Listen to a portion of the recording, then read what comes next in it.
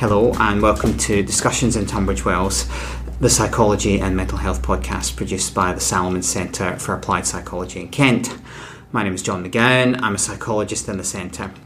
Now today we're going to do something slightly different from our normal discussion. As many listeners know, our centre's primary activities are based around training in the psychological professions, largely for the NHS funded contracts. And this week we're about to say goodbye to a cohort of trainees on our clinical psychology doctorate. They've been here for 3 years. Now, several of that group have come along today just to talk about their thoughts and feelings on the cusp of qualification, just finishing training and moving into work, say largely in the NHS. So I'm going to hand over first of all to ask everyone to introduce themselves. Hi, I'm Marguerite. I'm Becca. I'm Abby. I'm Hannah. I'm Helen. And I'm Owen. One of the reasons I was just really interested in talking to you about this point, and this is your second last day of 3 years, basically doing 3 full years, basically doing this, is that you're right on the verge of stepping into careers, often in mental health or working with other groups of people such as learning disabilities, largely in the NHS, and it feels like that's kind of a bit of an interesting moment to talk to you. So how does it feel? It's quite funny to be doing this podcast today at we've been spending the day kind of reflecting on just that. So we should have, in theory, lots to say here. I guess for me as well, it's like not just about the context of, we're right on the edge, there's that moment, but also kind of it feels like there's a bit of a context, that the context that we're going into is quite an interesting time as well. I don't know, I'm thinking about what's going on in the NHS and what's going on in the country at the moment. I guess... What do you mean, the NHS and in the country itself? Because that's taking it quite wide, really, isn't it? Yeah, maybe I've started very broadly, but I guess thinking about... I guess it feels, a lot of the feeling is of feeling quite anxious and nervous about what that's going to be like. We're going to a full-time job in the NHS that is really struggling, where there's kind of unprecedented funding cuts. You have a taste of it on placement, but going into that full time, I feel quite nervous about getting burnt out. That's one of the feelings I have. Mm-hmm. But I also feel quite excited as well. I feel like we've learned a lot in all these 3 years, and to get a chance to use that and try and make a difference, there's also that kind of feeling of excitement that I have as well. How's everyone else at this point? Yeah, we've just had a workshop where the year that were above us came back to speak to us about their experience of the past year, and that was really interesting. I think some of our fears kind of were being brought out in that workshop about what it's going to be like, and how, and kind of what it's going to be like in comparison to training, which is very full on. And going into kind of a higher caseload, particularly, I think is something that's on my mind, having come from kind of working in a primary care IAP service before training, and that being a very high caseload, and then coming into training and feeling a bit guilty that my caseload wasn't as high, and kind of getting used to that, and now going back to something a lot higher, and what structures are going to be in place to support that, really. I guess. You've spent the last 2 years feeling guilty, Helen, yes, that you haven't been doing enough work to justify the NHS's investment in you. I think, it's been amazing to kind of be able to have much more space, like tons more space to think, and really learn. Whereas IAP is a very fast-paced environment, in which that was a lot more difficult. I think what strikes me is like how different it is in different teams, where even on training there's such variety in how many people you're expected to see, what like your hours are expected to be, and it sounds like there are some teams who will really support you in checking that you're not overburdened, and that you're not going to burn out. And it sounded like from the people who came back today that they were in quite fortunate positions where their team did protect them from, and when things got too much they were able to say. But I definitely haven't got the impression in a broader way, that is always the case, and that some people are ending up in jobs where they're just expected to see person after person after person, and they've got no time to reflect or be supervised properly, and that's a fear. So the quality of the work suffers as a result of demand. I mean, this goes back to something that you were saying, Becca. You talked about austerity and funding cuts and things like that, and I was sitting here thinking, well, in many ways I suppose we actually spend more money on mental health than we did, maybe 20 years ago. But what's different now, and why do we feel it's a situation of being cut? And the only thing I can really come up with is, I suppose what you're both saying, Abby and Helen, is about demand, that you're walking into something where there's actually huge weights of expectation and demand for something to be provided. I mean, is that the way it feels to you? I mean, even compared to when I trained, which is, God, I don't remember that same sense that services could have something to offer in so many different contexts, or indeed be the answer to so many different things, rightly or wrongly, really. I think it's maybe both, because I know the service, for example, that I'm going to be starting work in has recently had its whole local authority funding completely removed, so they've had a funding cut of a third, but also that the demand, like you say, is much higher, I guess, when there's a lot of people struggling in the country than mental health. There's a lot of link between austerity and mental well-being. I guess that's one of the things we've been learning about on the course here. And so, I think you're right, it does feel like there's a lot of demand. And perhaps it gets into a bit of a cycle where if there's more demand and less is being offered, then no one actually gets a service.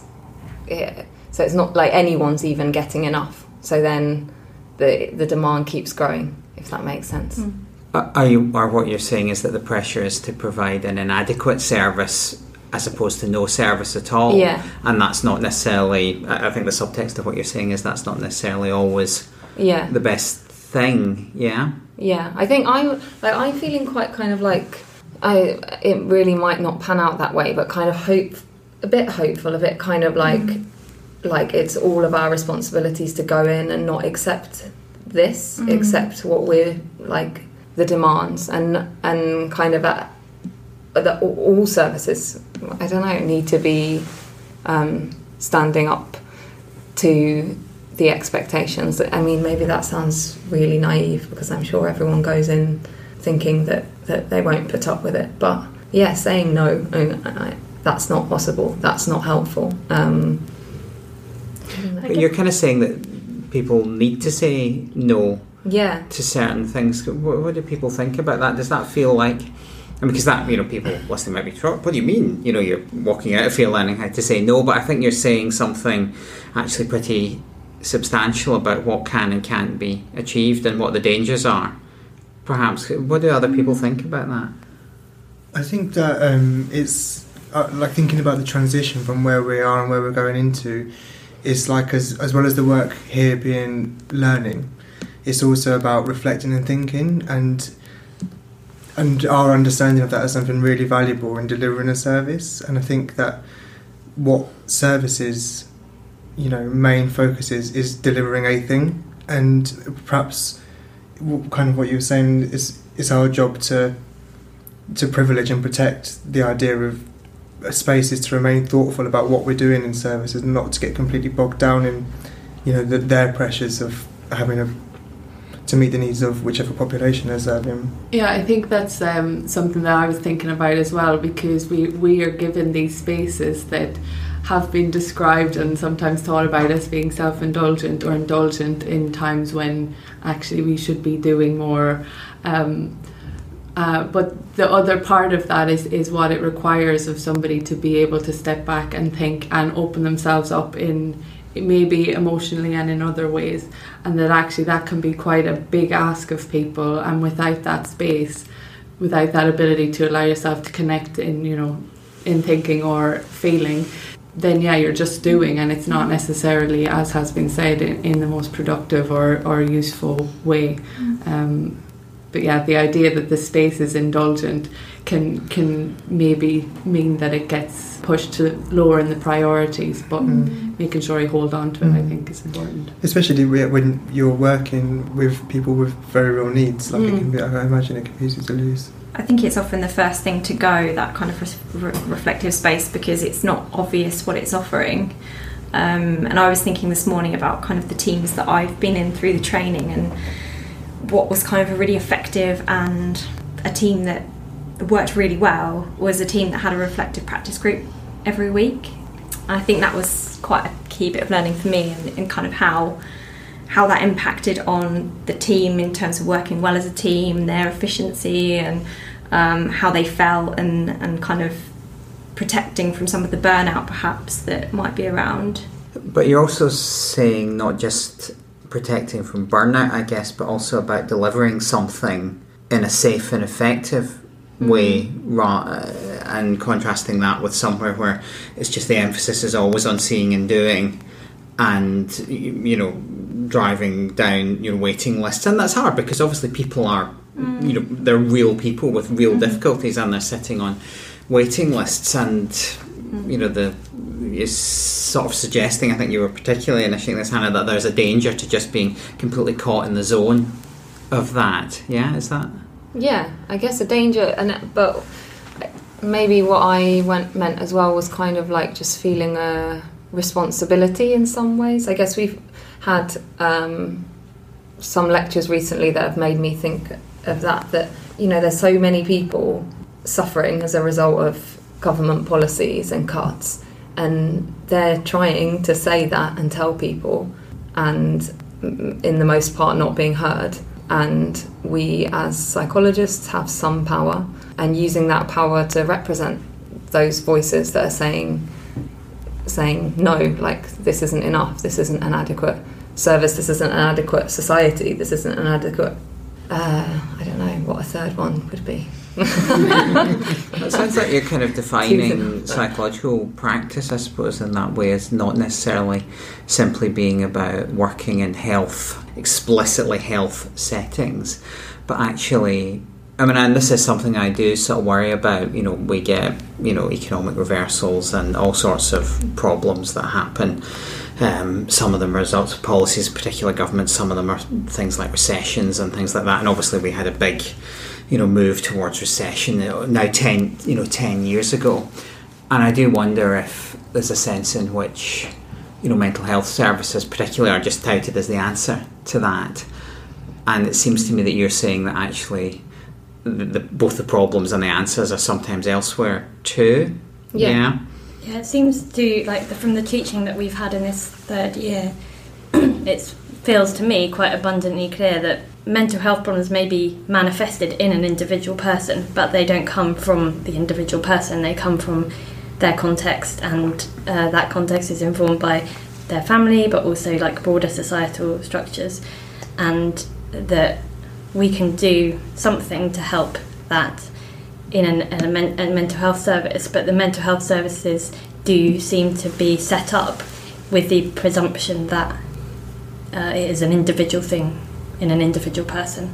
And I think that kind of fits with like how there's so much more awareness of mental health as an issue in our society. It's much more in the media, but it is in the media in that way of like we need parity with physical health. It's like a broken leg, or that kind of analogy. I think that is how most people probably in the country would look at mental health, as it's like an illness that a person has as an individual, and we need more services and more treatment. And so I think there's like a lot of opportunities to be had in that. There's a lot. I feel quite excited. I feel positive that there's much more awareness of mental health, but also I feel like it's important. It's going to be important to try and find ways of. It can be. I found it challenging in training to bring in that kind of other understanding of the wider context and situating the person's problems in their context. And I think not enough of that conversation is maybe had. That awareness isn't shared by maybe commissioners or society more widely. And I feel like that.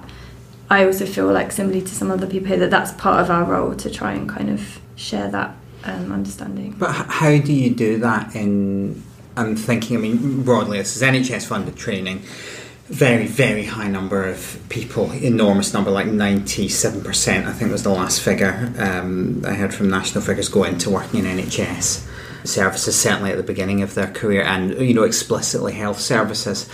And how, given what Abby's just said about the individual kind of framing of a lot of those services, how do you bring in a kind of wider perspective, short of being out there campaigning for social change on particular areas or whatever it may be? How do you bring that into your role, guys? Because I remember feeling really overwhelmed by this when I was a trainee. I used to see tons of single parents living on benefits, and we just felt that there was so much that I kind of couldn't control, really, about the struggles of their lives. I feel like on an individual level, in individual work, asking what's happened to you rather than what's wrong with you, like in the power threat meaning framework, is a good way to kind of reframe that. Well, I think being wary that sometimes people don't think that that's not their experience, that they wouldn't say something's happened to them. They would have a different understanding. I was going to say just lots and lots of questions and thinking, essentially, and but being really aware of that context of what has happened and what is around and what are the current, and how they're affected by the current climate. And in that lecture we had recently, was it Mark Brown? Was that his name? The Hope lecture. It's Mark 1 and 4 on Twitter, isn't it? Yeah, and it was well very known. good, Mark.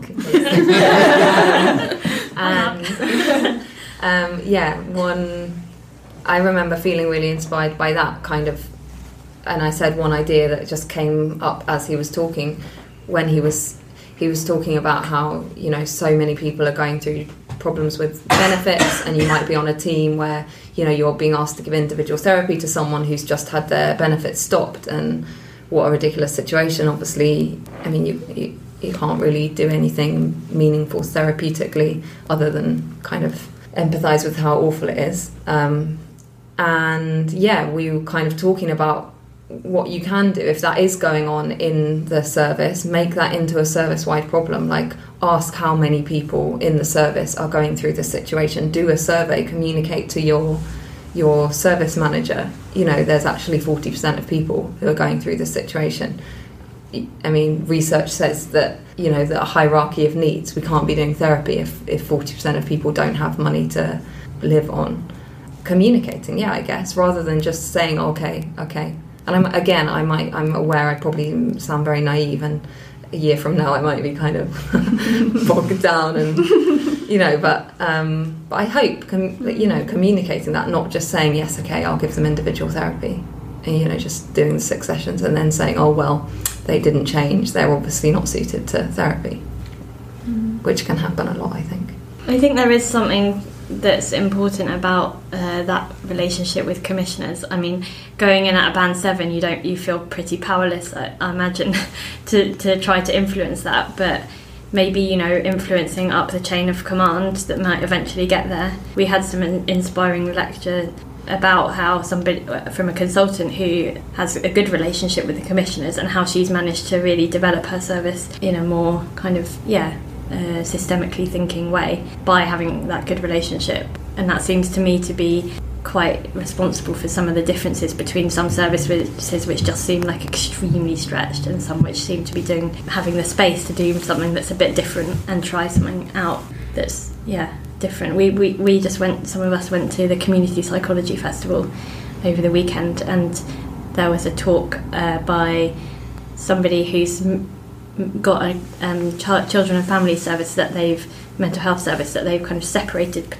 from CAMHS. They're still funded by the NHS, but they're working more with housing, and that, I think, just moving it out of like a mental health service is a step towards saying this is not a problem that is located within an individual. Interesting to think, though, if you're working in a particular service context, that you find yourself in the position of actually not necessarily arguing for more resource for that service context, but for more resource somewhere else in the firmament, to see how that goes. Or maybe I suppose in the end the strain of that gets to a point where you actually end up wanting to work in another setting in another place or with another kind of influencing for at least part of your working life. I suppose community psychology, or some people would, I guess, define their psychological input as activism, really, around particular issues. I think that's fine that we're working to argue for funding in other areas. I think we should be, and we should be working to not have a job. I remember going to some DCP conference, and there being this debate about kind of psychology, the BPS, and do they represent the British Psychological Society? Do they represent us as professionals, and who's protecting and representing us as professionals? And I can't remember if it actually enough of that to make this relevant, so cut that out. What was I saying? We should be working. Yeah, we should. The BPS shouldn't be about keeping us employed, and about, obviously we need to look out for ourselves, but only insofar as we can remain healthy and supportive to the people we're working with. Not, our primary aim shouldn't be to keep ourselves in jobs. Our primary aim should be to get ourselves out of jobs, and that's a success. Reduce the need if for... we need less psychologists, that's a success. Well, there's quite a lot of misery out there, so I don't think anyone is necessarily going to be out of a job, and for that reason, any time soon. But it's a thought, really, isn't it? Working so as ultimately, or with the aim of not being needed. I'm aware, Helen, there's something that you did on Twitter the other day or a couple of weeks ago. You did actually ask about this moment and ask for thoughts from the collective hive mind, insofar as it is such of professionals and service users, really, who are out there working. What did you ask, and what kind of things came back? I asked about kind of that we were just kind of the context of that we were in our last kind of couple of days now, but and we wanted to think about kind of where our biggest impact is, whether it's within the NHS or outside of it, which I think is it can be quite a sensitive topic. So I think initially when people read something like that, they think of the fact that we've just had 3 years of training that's funded, and we're looking to run out the door, which is not the angle I was coming from. But it was more kind of thinking about, like has been mentioned, about how kind of put other areas in our kind of social worlds, and how we can prop up the NHS or support the NHS from outside and within, and kind of asking for people's ideas about that. So we did have a couple of comments and some advice as well, which was... I thought that was funny. I was really struck by how much advice came. I was like, we did have an answer for advice, but I guess we're quite an advice-giving kind of profession. Maybe we kind of... it's very helpful. I'm going to tell you anyway, clearly, ask for advice or not. I guess one of the main things that maybe I was alluding to there is that the kind of the moral obligation comes up about working in the NHS when you've been trained by them, and I think that wasn't really what we were focusing on in terms of trying to find an exit strategy. And I think you mentioned, John, about the retention rates are actually... Certainly initially most people do go into the NHS, even compared to other publicly funded contexts, actually. Huge number of people go directly into the NHS itself. That does fade a little bit over time, but certainly from what I saw of that debate, the question came up of binding people in for X period of years, but I have to say that doesn't really feel necessary at the moment. It would feel surprising to get any better retention via that route. I have to say I can see why people argue for it, but and if lower numbers of people were going into the NHS or were heading off to the private sector, that would be something else. But certainly in the initial stages of this profession, clinical psychology, queer people just aren't doing that, really. I feel like the NHS is part of the government, and therefore we should move into whatever area we think will make the most difference, or we can make the most difference that might not be the NHS, but that's okay because we've been trained as clinical psychologists and they don't only work in the NHS. You're defining a larger loyalty then. It's a to the broader people, ethos to the people of this nation. a broader ethos of service. Yeah, I feel like I definitely do feel a moral responsibility I've been invested in, and I feel like I want to give back to the society that I live in. But I also feel quite strongly that, okay, if there were to be a retention problem of NHS staff, which there is a massive in many other professions, I don't know about psychology, then that is a systemic issue that would need addressing systemically, and you can't, I don't think that it's necessarily for the greater good to just kind of say, oh, well, okay, I'll just get my head down and make myself ill in a really toxic environment, because I think that's not going to be giving the public a good service, and it's not going to solve anything. I think I was in a team on placement where people were just, they didn't have their caseloads were very undefined, they were very expansive, that, you know, they were just struggling to complete their admin time, and they were being told, okay, you just have to, by people in the team, one of the doctors, you need to work smarter, we need to be more efficient. And I think actually that what that does is people are leaving because people can't do that, and what ultimately then doesn't get communicated up if people don't say, okay, maybe there's a problem with this system, is that commissioners don't get to know, oh, you can't get this service for this price, or actually people can only do this many sessions in a day and continue sustaining that. So I think it's not necessarily the most noble thing to just always get your head down and try and work smarter, and stay in something that's quite toxic. I think that's stepping out and reflecting on that and trying to push back is also, that's not only a selfish thing, that's for all your colleagues and the people that you're working for, ultimately. That's how I see it. Well, one of the things that seems to come up again and again under this, it's not just, you're not just talking about burnout and self-preservation, it's about something about offering something meaningful and safe. But that's hard. I think that's hard out there because people have been waiting for something. They're in desperate need. They've been waiting for something. Can you turn around and say, well, listen, the thing that I've got actually isn't the thing for you at this point? And it sounds like you're saying that there's a need to be able to say that. I think when it's necessary. Sorry, I'm speaking a lot, but I feel quite strongly about this. But I think that actually one of the massive things that keeps people going in their work and stops people getting burnt out is that feeling of being able to help people and to do and to be doing a good job. And it's that feeling that you're letting people down that is really draining. I can see Max nodding next to me. And so I think there isn't. Yeah. So I guess that's part of what I would say in answer to that. I was thinking as well about how, it's a similar thing, this thing of a moral responsibility to work in the NHS, rather than thinking more broadly about the system and where within the system you're best placed. And that was something in my placement in public health that I was kind of aware of in terms of how things are commissioned, where we're taking a pool of money, breaking it out into different services, and then those services needing to put the money back together to offer a service on the front line.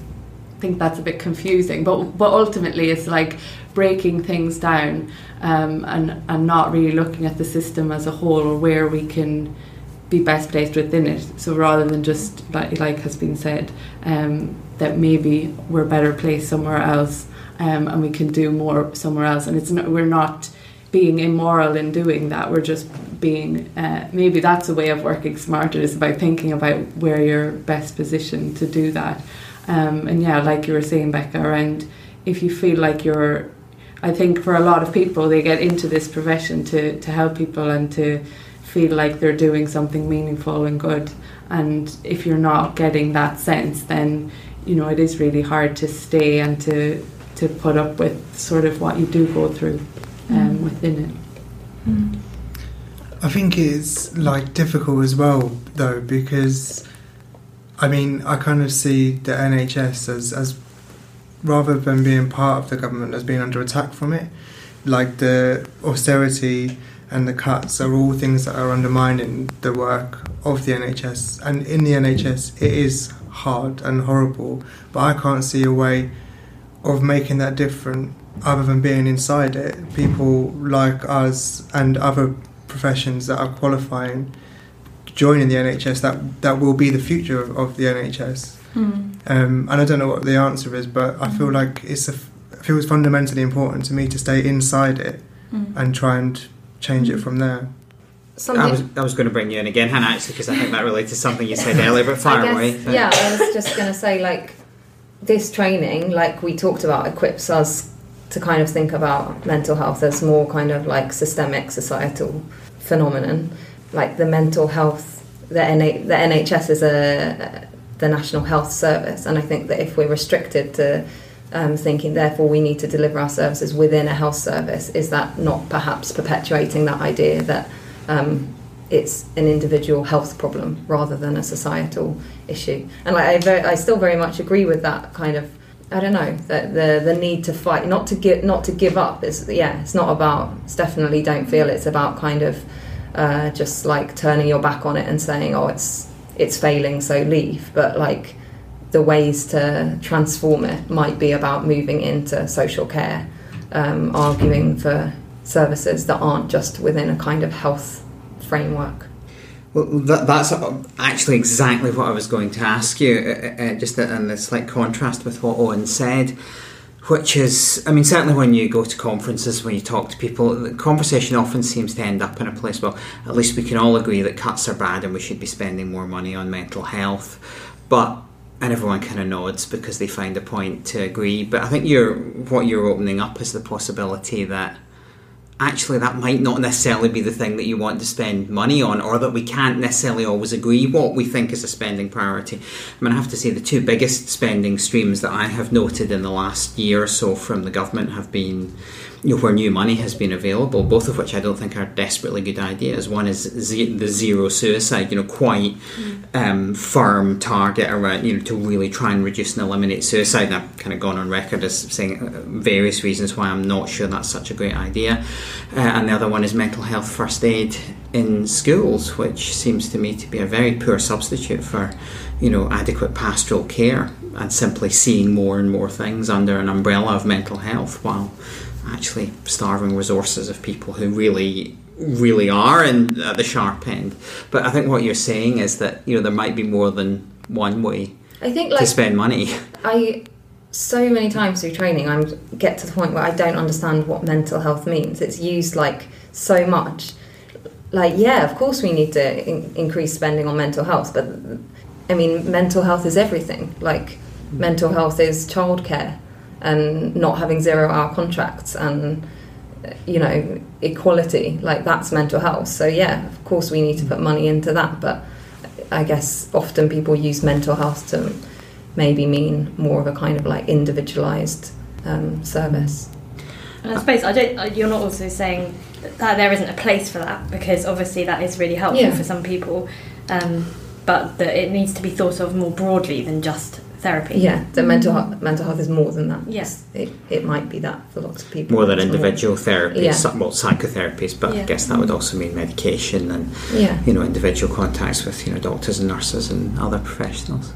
I'm aware that for you guys particular, we're running a bit short of time, but I just wanted to finish.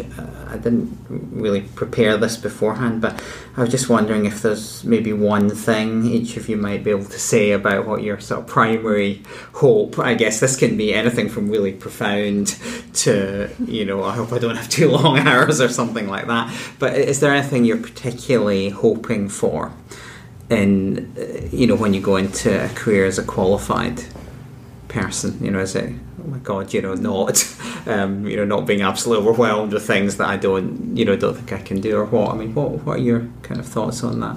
I guess I hope, most things I've been saying, I've then been saying, I realise I sound really naive, and probably a year from now I'll be kind of run down and, just getting my head down. I guess I hope that doesn't happen. I feel that Salomons has really kind of equipped me with this kind of hope that we can, make some changes, and I hope that I don't kind of lose that energy. I hope tempered by reality and appreciation of reality. Yeah. I on a quite a small scale, I hope that I can be given the freedom to be quite playful and creative in my approaches, within my work, to be able to think about that broader context when I'm working in the NHS. Playful, I mean, people may not necessarily or may react to that word. Just you say a little bit more what you mean by playful. I mean, I think I know what you mean, but I'm not sure everyone will. It's hard to describe, isn't it? Being able to try out new things and seeing what and connect, what maybe works. connect with the person. It's Yeah.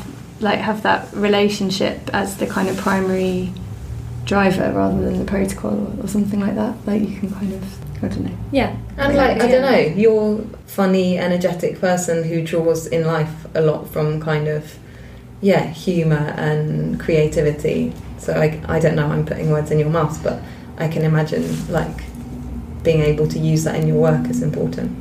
Yeah, absolutely. And I don't think play is just for children. I think it's for everyone, and that it's actually a really important part of life, and that, like, on a broader way, in a broader context, I think that adults should be given more space to play, and I think that would be helpful for mental health. I think you're kind of talking about freedom to explore. Yeah, really. absolutely. And that does feel very important, actually, when you're meeting somebody in their kind of unique reality as well. Any other thoughts? Teams are coming into my mind, and kind of thinking about finding a place in a team and working well in a team. I think that's something that is quite important to me in my first job, and I hope to find and hope that I could be in a team where it's kind of mutually supportive, I guess. That would be my main thing. Yeah, I think it's quite similar for me. I can't think of anything specific or profound. I just hope to be able to work effectively and feel supported. So that's it, really. Survive. So, yeah, really. I was thinking probably I want to be able to work in a way, with people. I really like individual work and working with people, but also to be able to think about the system, keep the system in mind, and particularly other, colleagues, thinking about staff well-being and what role I can play in sort of thinking with the team and the organisation about how we take care of staff in the NHS. Yeah, it's quite a specific hope maybe, but kind of linking to what Margaret was saying, because we both did similar kind of research projects and around the issue of staff wellbeing and like NHS context. So I guess I hope to kind of hold on to some of that work that we did. Like maybe, I'd like for us to publish something together, and to kind of keep that strand of thinking and working going. Lots about keeping thinking going, keeping creativity going, keeping exploration going, finding support and places where that can be held and nourished, really. That seems to be a sort of kind of primary thing, which sounds, I've heard worse, really a lot worse actually, and those seem to me to be pretty noble aims actually. But I think we're going to have to bring it to an end there, so I'll just say that the best way to follow the podcast is to subscribe. You can do that on iTunes or by searching for Discussions in Tunbridge Wells in your podcast app of choice. You can find links to some of the things we've talked about on our blog, Discursive of Tunbridge Wells. As well as that, you can follow us on Twitter or Facebook at CCCUAPPSY. All that remains for me to do is thank all our contributors. Thank you very much, guys, and good luck. Thank you. Thank you. Yeah. So after our summer hiatus, we've got several episodes lined up, so please keep an ear out for those. Thanks for listening, and we'll be back soon.